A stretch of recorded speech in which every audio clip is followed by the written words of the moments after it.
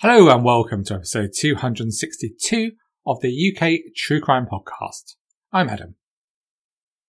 The story today is from the northwest of England and written by Hayes from Podcast You Wrote. Thank you so much, Hayes. And also on the 25th of this month, it is 5 years to the day since I released my first podcast. 5 years. Before we start, I must thank all my supporters on Patreon, and especially the new members of this exclusive club. That is Ryan Wilson and Steph Watkins. Thank you both so much for your support. This podcast has been brought to you by Popsa, the app that lets you make a totally original photo book in minutes on your phone. It's the perfect gift. Our friends at Popsa very kindly let me create a photo book, and it's awesome. I went with those most important to me, my wife and Okay, you may not be surprised to hear, I chose our 2 dogs and 7 cats, and I love it. It's such a high quality product, and everyone that comes to our house have loved it too. And the fact I chose dogs and cats is the point really. After all, lots of us create photo books for significant family and life events. The first time you listen to this podcast, or a wedding, for example.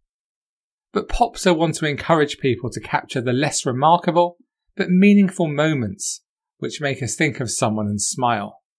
For example, a photo book made of photos taken from a family or friend's WhatsApp group, the lockdown homeschooling diaries, or any sort of road trip you've taken with family or friends. The opportunities are endless, and they allow you to hang on to the moments that matter most to you so you don't forget a thing. After all, life's best bits aren't the special occasions. It's the day-to-day moments and the time we spend with the people who mean the most. And you can add captions and storytelling to make it more memorable. Search for Popsa in the App Store or Google Play. Download the app and you can get 30% off your first photo book by using the code TRUECRIME. Would you like to enjoy some top quality wine for free? Oh yes, I hear you say. You are listening now, right?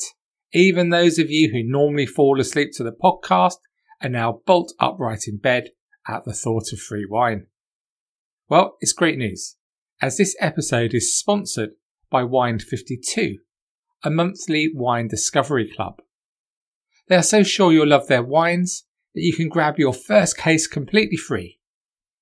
All you need to do is go to www.wine52.com/truecrime and cover the postage costs of £5.95 and you'll get 3 bottles delivered right to your door.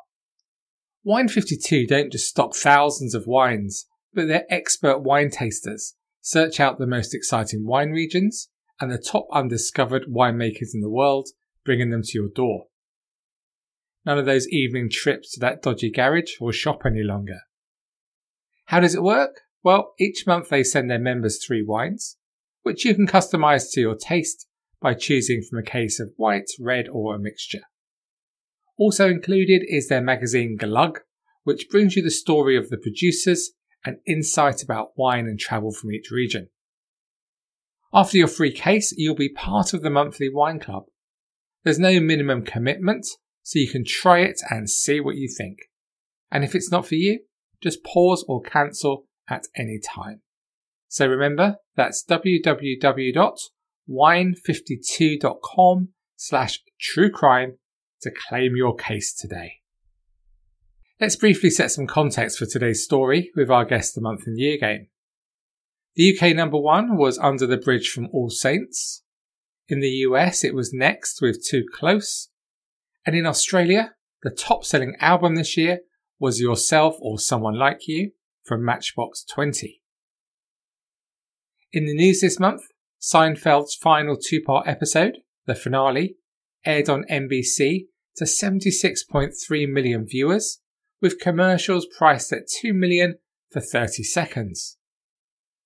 Indonesian President Suharto resigned after 31 years in power. Referenda on the Good Friday Agreement were held in the Republic of Ireland and Northern Ireland, with 95% and 71% support respectively. And in UK true crime news, nurses Deborah Parry and Lucille McLaughlin who'd been convicted in Saudi Arabia for the murder of Yvonne Guilford the previous year, had their sentences commuted by the order of the King and were returned to the UK. Did you guess the month and year? It was May 1998. Today we look at two parallel cases from Oldham, Greater Manchester. I've only been to Oldham once, and that was to watch Eric Cantona, who make his debut for the mighty Leeds United. He came on at half-time in a dreary 2-0 defeat, and by the time I got back to South Wales at about 3 a.m, I'd barely warmed up from the win that day on the open terrace. Oh, it was bitter. Enough about the weather, let's get on with today's story. In 1980, Graham and Jackie Singleton welcomed the birth of their first daughter, who they named Leanne. The family lived in Hollingwood, Oldham, where Leanne went to secondary school, gaining 9 GCSEs.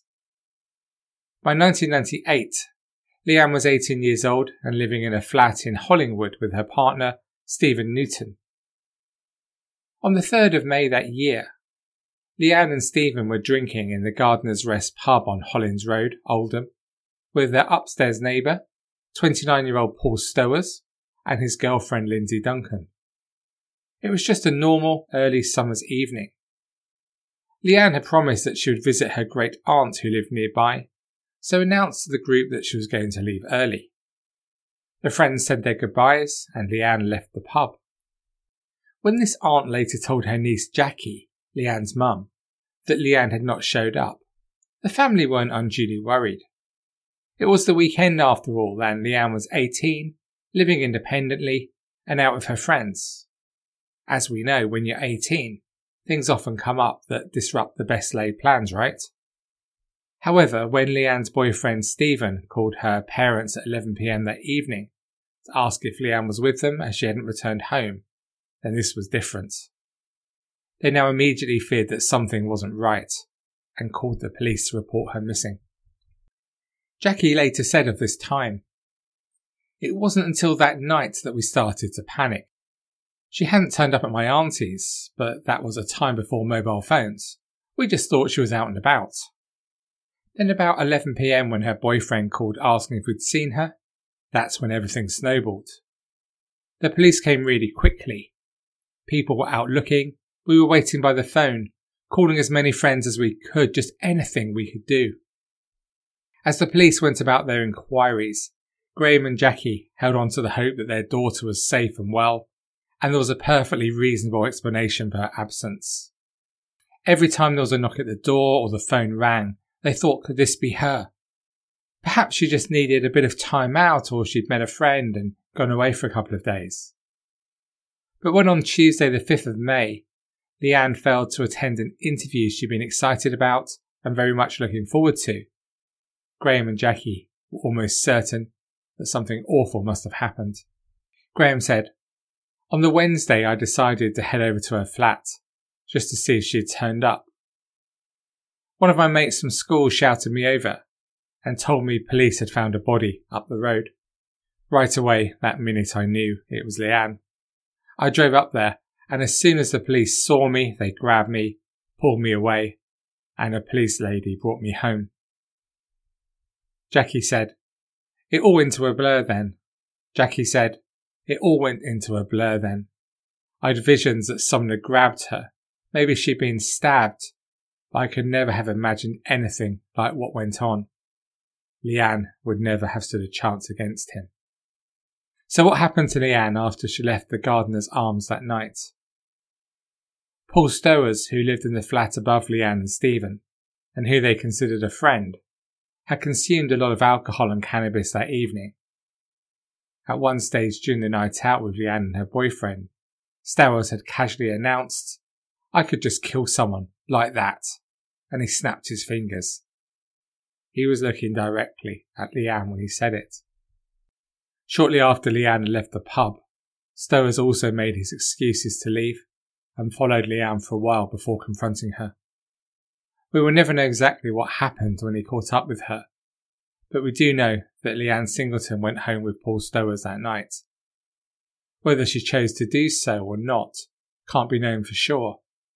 Her mum Jackie said, "We know that Stowers followed her from the pub, but we still don't know where he caught up to her or how he got her in the flat. It's the missing piece. It haunts us. The timings we were given. We could have been walking past as it happened." When in the flat, Stowers subjected Leanne to the most horrendous attack. He strangled the 18-year-old with his hands, and then when she was incapacitated, he brutally attacked her with a monkey wrench. He then stamped on her already broken body so viciously that her liver was almost spliced. Realising his girlfriend would be home soon, Stowers cleaned up the flat and dragged Leanne's body to a back bedroom where he stored it in a wardrobe. When his girlfriend arrived home later, Stowers, having just brutally murdered their friend, acted like nothing had happened. Was he so callous and lacking remorse that Lindsay suspected nothing? It appears so, as she didn't think that anything was wrong.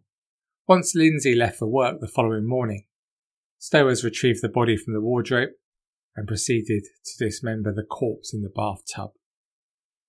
The body parts were put in black bin bags, which Stowers then left with the rubbish outside a house on a nearby street. It was the discovery of these bin bags that alerted Leanne's dad, Graham, that a body had been recovered.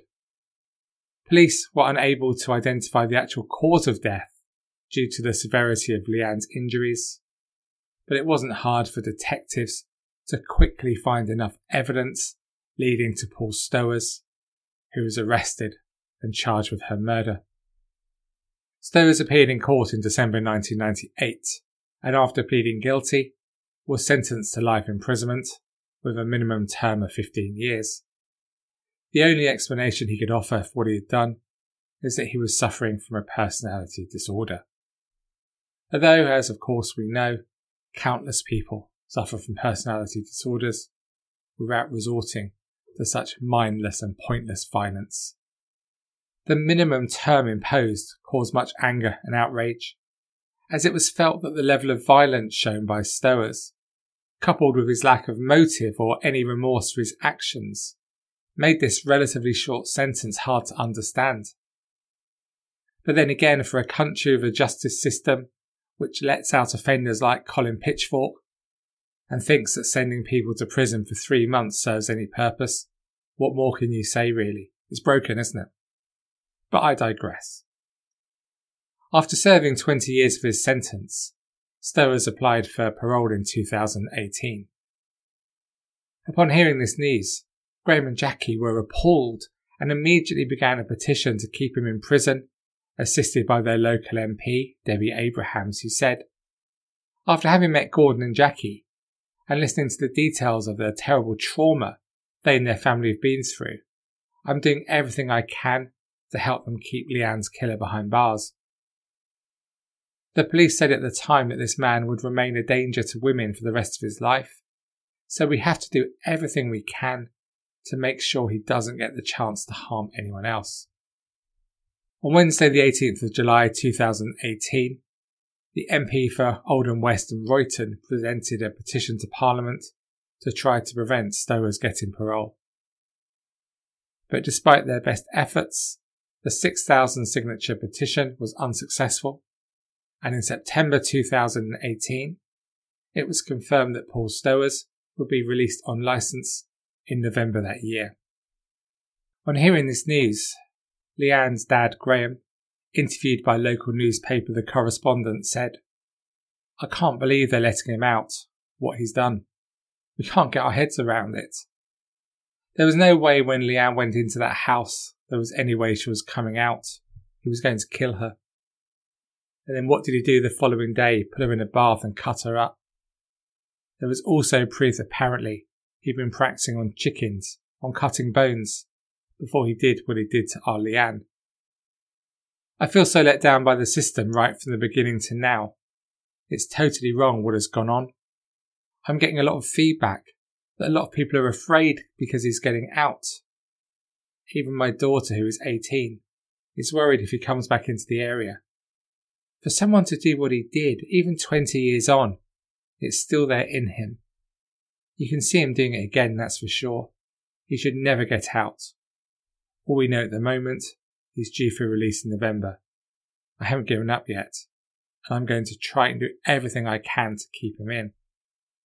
The Secretary of State for Justice, Edward Argar, when asked to comment on the decision, said, blah, blah, blah. Oh, sorry, wrong bit.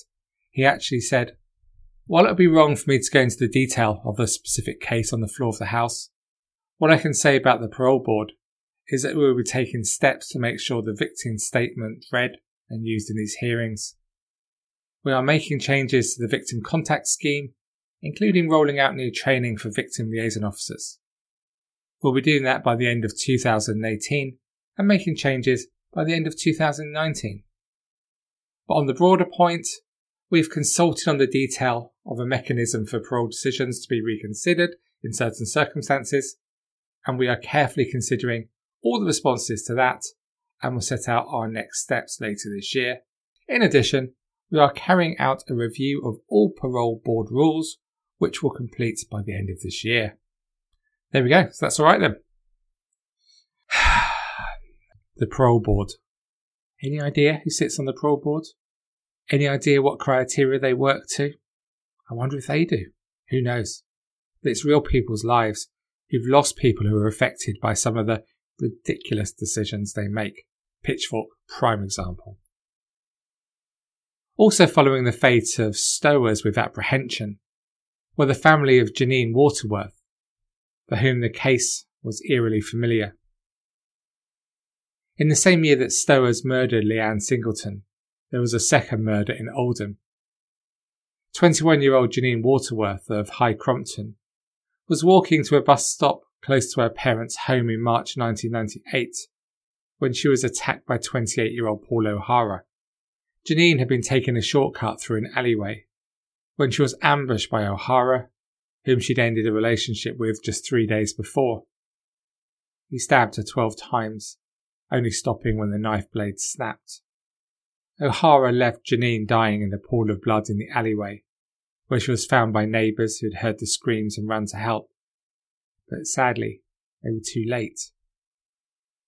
O'Hara confessed to the killing, saying it was carried out in a fit of jealousy, as he suspected Janine was seeing someone else. Janine had, in fact, ended the relationship, due to O'Hara's violent tendencies. Like stowers, O'Hara was given a life sentence, but soon he was out on licence after serving just 14 years. Janine's family were also distraught at this seemingly lenient sentence, and they also fought to keep O'Hara locked up, convinced that he would kill again. And tragically, this proved to be true. A year after his release, O'Hara was working at a second-hand furniture store in Lancashire, where he began a relationship with the owner, 40-year-old former beautician, Cherylee Shannon. A few months into the relationship, friends had noticed a change in Cherylee. She had become more withdrawn and reluctant to leave her house. And soon Cherylee was seen with bruises, a black eye and a broken nose, which she said was the result of falling down the stairs not once but twice. How many times have we heard this on this podcast? Eventually, Cherylee told her mum that O'Hara had caused the injuries, as well as fracturing her jaw and threatening her with a knife. She was persuaded to inform the police so O'Hara's licence could be revoked. The police informed the Public Protection Unit and removed Cherylee from her home for her safety. And on the 1st of March 2014, Cherylee was visited by Detective Constable Karen Kenworthy for a statement, but denied that any assault had taken place. O'Hara saw his probation officer on the 12th of March and said he was concerned that allegations made against him would lead to his licence being revoked, and he was advised not to have any contact with Cherylee. On the 14th of March, the probation service made the decision not to recall him to prison, as the allegations against him had been retracted, despite it being apparent that they were retracted under duress, as Cherylee was clearly terrified of her partner.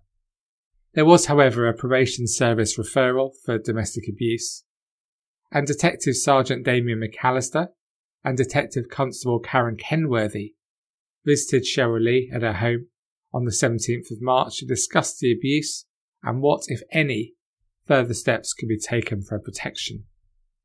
But just minutes after their arrival, O'Hara, having heard of the visit, forced his way into the cottage, immediately attacking both the police officers and Cheryl Lee with a hammer.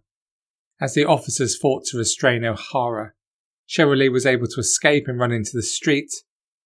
O'Hara managed to get free and continued the attack on Cheryl Lee out in the street. She died from multiple stab wounds at the scene, much like O'Hara's previous girlfriend, Janine Waterworth.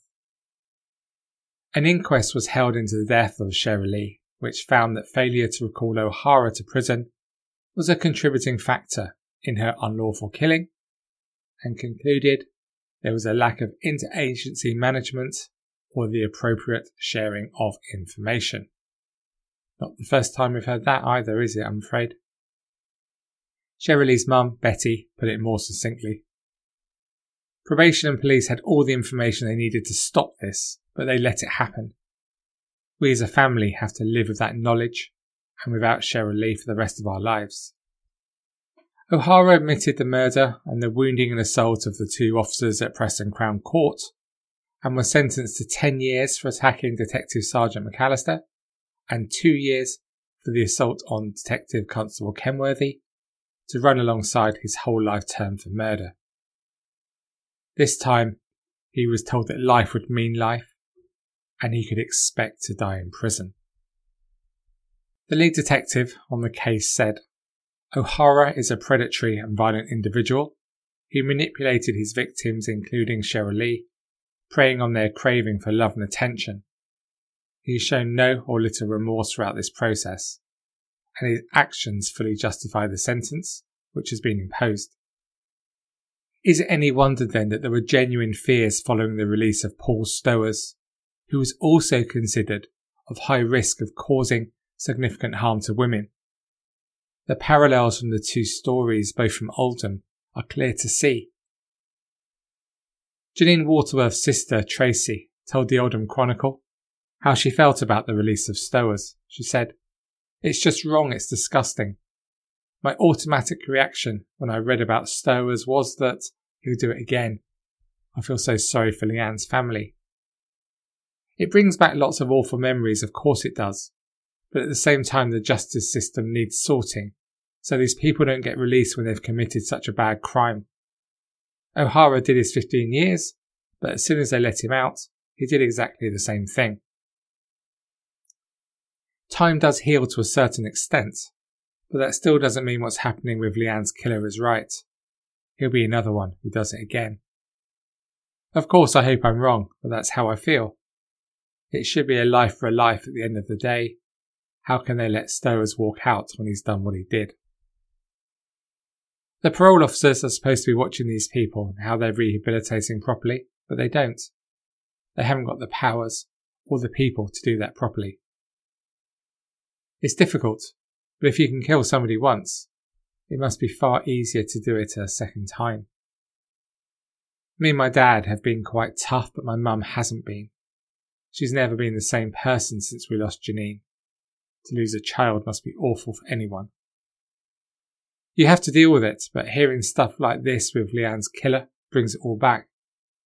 I don't know what Leanne's family must be going through just now. So let's forward rewind to the most recent news we have.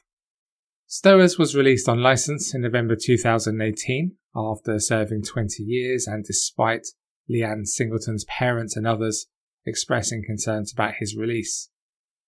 Thankfully, as far as we know, he has not been involved in any further violent crimes and will no doubt be closely monitored following the fatal errors made in the case of O'Hara.